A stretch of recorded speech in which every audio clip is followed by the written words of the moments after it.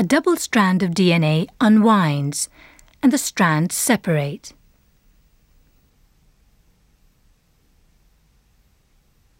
For each unwound strand, the bases can now match with those that are floating free in the cell.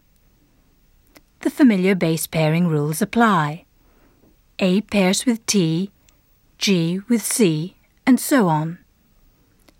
So each strand of the double helix acts as a template for the formation of a new complementary strand.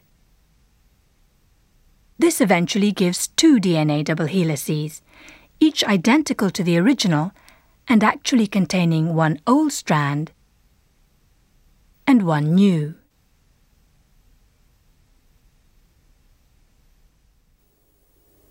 Replication is a pretty accurate process, but very occasionally a mistake does occur, a wrong base is put in. But even then, cells contain proofreading mechanisms that can detect the mistake and correct it. And the net result in some cells is that as few as one mistake in a billion or so bases creeps through. Now I reckon that's probably equivalent to about 1 printer's error in 1,000 average-sized novels or so. That's pretty remarkable. Well, that's how replication occurs, how the information in DNA is copied. But where is the information?